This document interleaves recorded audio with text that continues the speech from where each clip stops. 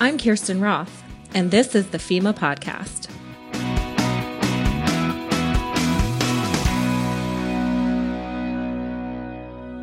In this episode, we're going to explore a small riverine community in Morgan County, Indiana, where residents in about 80 homes with severe, regular flooding moved to new, safer locations. In the town where they used to reside, it was converted to a park, a gathering place where miles of trails are available to residents for walking and jogging. Old weathered bricks line the paths of a historical town square, and a living history museum brings some of Old Town Indiana to life. So how did this community so dramatically change after more than 100 years of flooding? I wanted to find out. First, I spoke with Kenny Hale of the Morgan County Plan Commission. Morgan County, I think I'm a little biased, but I think it's the most beautiful county in the state. I think nowhere else can you come down State Road 37 and come over the hill there at State Road 44 and 37 and see that big river sound, the basin right there of all the White River. It's unbelievable. But with Morgan Monroe State Forest and all the canopy that we have in the region, Morgan County has 85% of the canopy in the Degan region there around Indianapolis. The town of Waverly was founded in 1837 and built on flat ground near one of Indiana's longest rivers, the White River, which is more than 300 miles and crosses much of central and southern Indiana. Close by, the construction of a central canal created a booming business for the taverns of Waverly, which housed, fed, and provided drink for the rough-and-tumble canal workers. From the earliest days, Waverly was known for its taverns, but by the 20th century, the town had continued to develop, and there was a department store, ice cream parlor, barber shop, and 2 halls for community gatherings. Waverly's got a big part of the future and the development of early development in central Indiana. So Waverly was a really thriving, nice community back in its days. The early Waverly economic boom eventually waned. Here's Kenny Hale again to explain why. Back in the early 1900s, Waverly lost its bridge across White River, and they went ahead and rebuilt and put a concrete bridge in there, and it was called originally the Mooresville to Franklin Road, ended up becoming State Road 144. But then the concrete bridge, it was built in 1911, that was going to be there forever, the commissioner said, end up deteriorating, the bottom falling out of it, and they had to finally close it down. It no longer had access across White River to Waverly, and the new bridge went north of Waverly a mile or so. So Waverly started deteriorating. A lot of the properties become rentals, and it deteriorated very bad from about the about the late 70s into the mid 80s to a pretty bad state. And not only was Waverly struggling with an economic downturn, but the town's close proximity to the White River also made it a high risk for flooding over the years. Waverly's always had a flooding problem. Back in 1913, you had a major flood, not only in Indiana, but the whole Midwest. It devastated the country, and Waverly was no exception. It was pretty devastated from the flooding. Over the years, you've had several flood events. We've got some documentation showing flooding that took place in the 1930s that was pretty bad as well. But you've had it in the 70s. You've had it in the 90s, I know of. Early 2000, 2005, you had 2 flood events in a week's period that was really devastating. In 2005, after the long history of repeated flooding in Waverly, Kenny thought it would be better for the town to start purchasing properties in the small community and help residents find new places to live in Morgan County that were drier and, most importantly, safer. This would also ensure that the town could better manage the floodplain in the area. I know whenever I first started talking about buying Old Town Waverly out in 05 and being proactive and coming up to show FEMA that we are going to manage our floodplains. We are going to dig and enforce our ordinances, and took the initiative and come up with a plan how we could buy Old Town Waverly Park out and get it cleaned up and keep out of harm's way. Because after walking in the floodwaters, in the hip waders in '05, seeing how these people were devastated having several feet of water, all the way up to 4 and 5 feet of water in some of these structures, that we couldn't even walk into them. But just seeing the effect that it had on the people, I mean, it's like they were used to it. They was used to the flooding. They would sandbag, then they would finally have to evacuate, but they'd always come back in and clean up and habitat the houses again. But they definitely had a lot of severe repetitive flooding in there, and that had went on for many, many years. He found money through the Riverboat Fund, taxes that are collected on Indiana's casino riverboats that allow communities that don't have a casino to share in the gambling revenue. He went to the local council and asked for $50,000 out of the Riverboat Fund to start purchasing properties. But Kenny had a hard time convincing local officials that he could do it. They told us, Kenny, them folks have been dug and flooded so many times, you're never going to get the first one bought out. They don't want out of there. They're used to all the flooding. So a few months later, I was really fast at calling and let them know that I closed on our first property.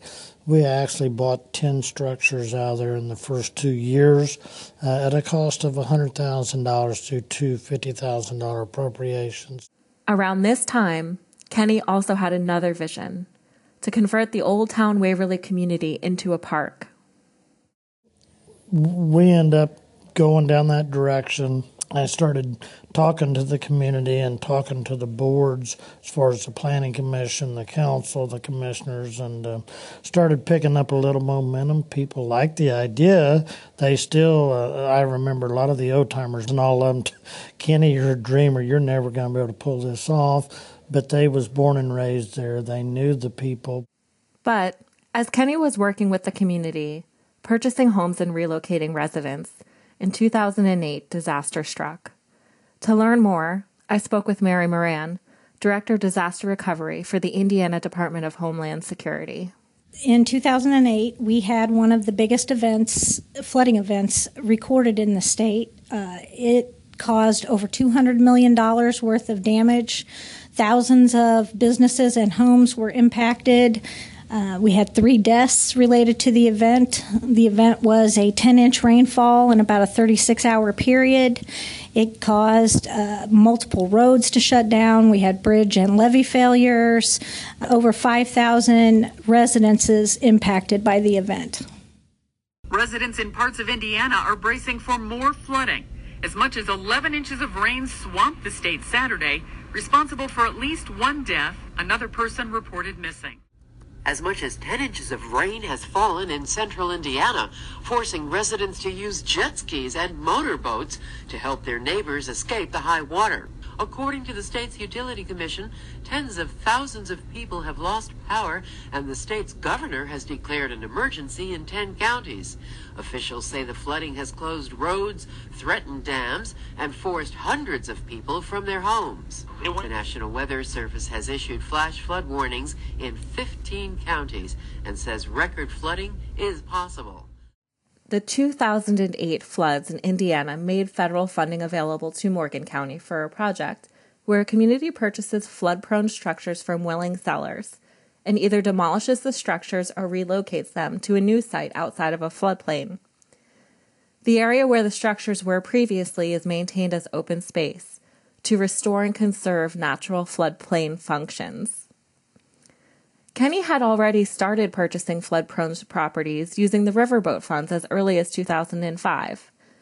But the presidential declaration in 2008 also made federal funds available to Kenny, allowing him to continue his project of purchasing homes in Waverly and helping to make his vision for a historic park in Waverly a reality. Mary Moran helped steward the process, which included a grant application and developing strategic partnerships. Well, we knew right away that the local officials were going to be overwhelmed with the task of trying to recover from this event. So we went out and we held public meetings statewide and in Morgan County, specifically for the Waverly impacts. And we helped them develop their application packet, helped them get all the necessary clearances, helped them develop their budget, told them and introduced them to partners that could potentially provide their 25% match. And then we helped them all the way through the process of award and project implementation, all the way through to grant closeout. Well, that's great. And you had mentioned there were some other partners that you connected them with. What other partners were you interested in having Waverly work with? We connected them with Indiana has regional planning councils, and we connected Kenny with his regional planning service. We also connected him with the Indiana Housing and Community Development Authority, who had received Office of Community and Rural Affairs funding to do recovery, and that is how we were able to get the 25% match for Morgan County and Waverly, was with the Indiana Department of Housing and Community Development. We also worked with the Department of Corrections, both state and local, to provide them with some manpower to help during the project. And then we also helped connect them with the Indiana Housing Authority, who helped folks who were displaced find permanent residence.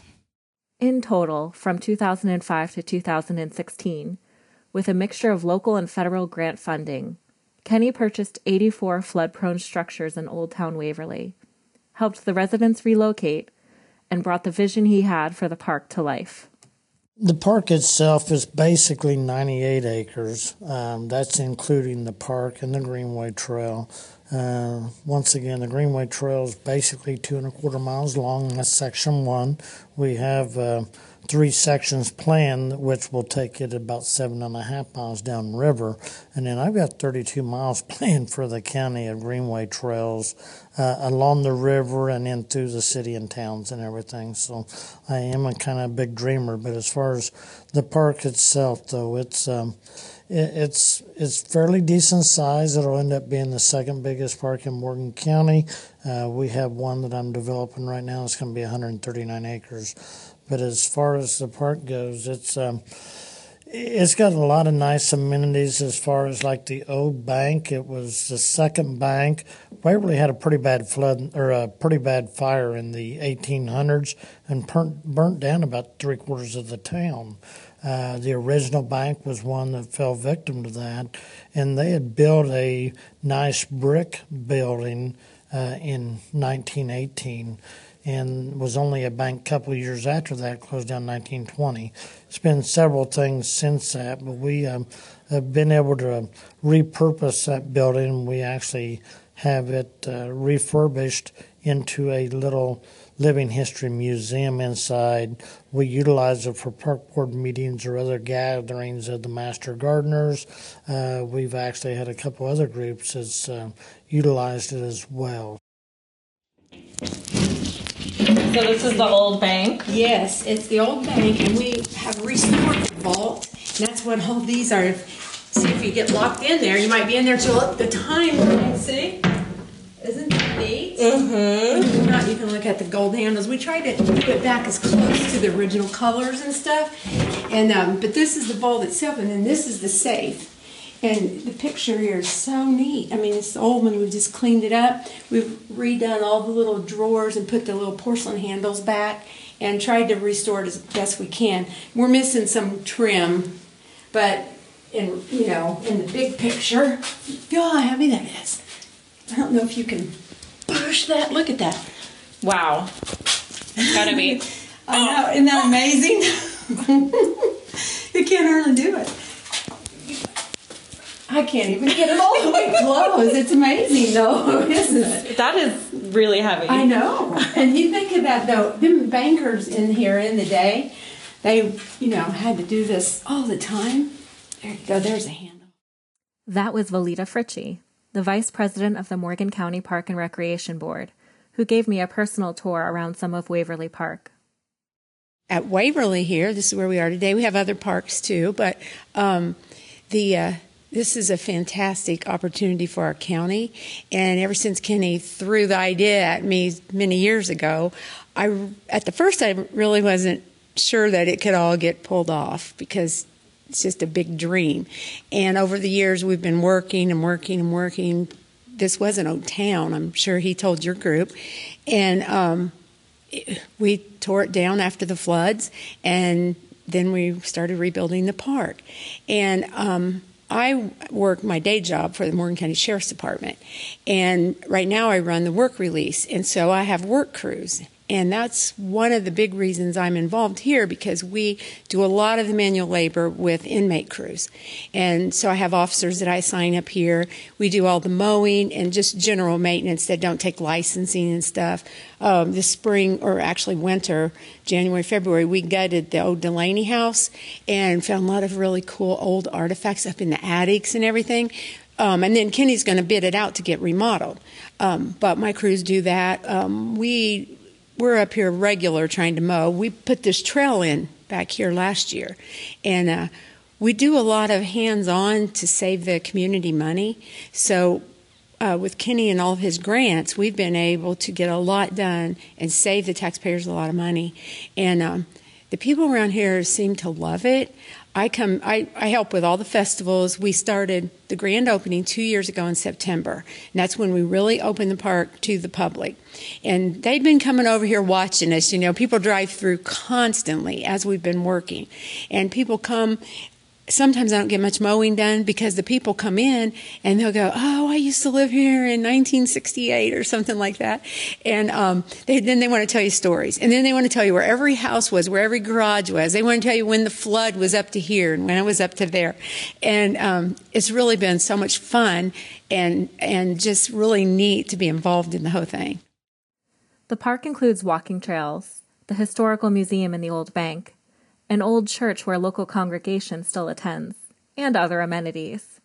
The week I was there, a sign up at the front of the church said attendance was 16 members, and record attendance at the church was 107 people. A small, but appreciative congregation for the space they still have on the park grounds. Kenny continued to tell me about the park, its amenities, and the repurposed materials he was able to use. We have a blacksmith shop. We have a trade center. They're board and batten. You're going to notice inside a lot of the lumber is hand-hewn beams that we've saved from the structures in Old Town Waverly. We've repurposed a lot of wood in the structures. So, I mean, not only the new commercialized wood we have in the benches in both the gazebos, the 2x12s come out of the Danes house and the Danes barn, which is newer, modern, contemporary lumber, but we also have a lot of the old hand-hewn, the native timbers that we have a lot of that we've been able to repurpose. There was a few trees that was right up next to houses that we had to take down when we took the houses down because they was like literally within a foot or so of the house. They had grown so big, and we repurposed them to Andy Bieber's custom sawing log homes. We'd take the lumber to Andy. He would saw the logs up. We actually repurposed that into the wooden mural walls. We also repurposed it in what we have as far as the blacksmith shop trade center, and we actually have another little building beside them that we've repurposed that in as well. All the bricks, Waverly had bricks going to every structure years ago. Most of them were anywhere from 4 to 6 inches underneath the dirt. Whenever we was doing the excavating, we would find a sidewalk and we would just go ahead and I'd get on the bobcat and we'd just skim that dirt off, and they were not mortared together. They were just laying there on the sand and gravel, and we wrapped them up on pallets, stored them, brought them back up to the park, and laid them in the ground. So a lot of our walkways around the buildings and structures, our planting beds, it's all repurposed materials, about 24,000 bricks total. The limestone from the Grand House, we've repurposed every bit of that we could so far, and we still have about 8 or 9 pallets of it still to use, but we repurposed that as well. Repurposed blocks. We've repurposed 4x4s that was in the structures. We've also repurposed Main Street, the base gravel base. We've repurposed it, reused it, and it is the base for the Greenway Trail.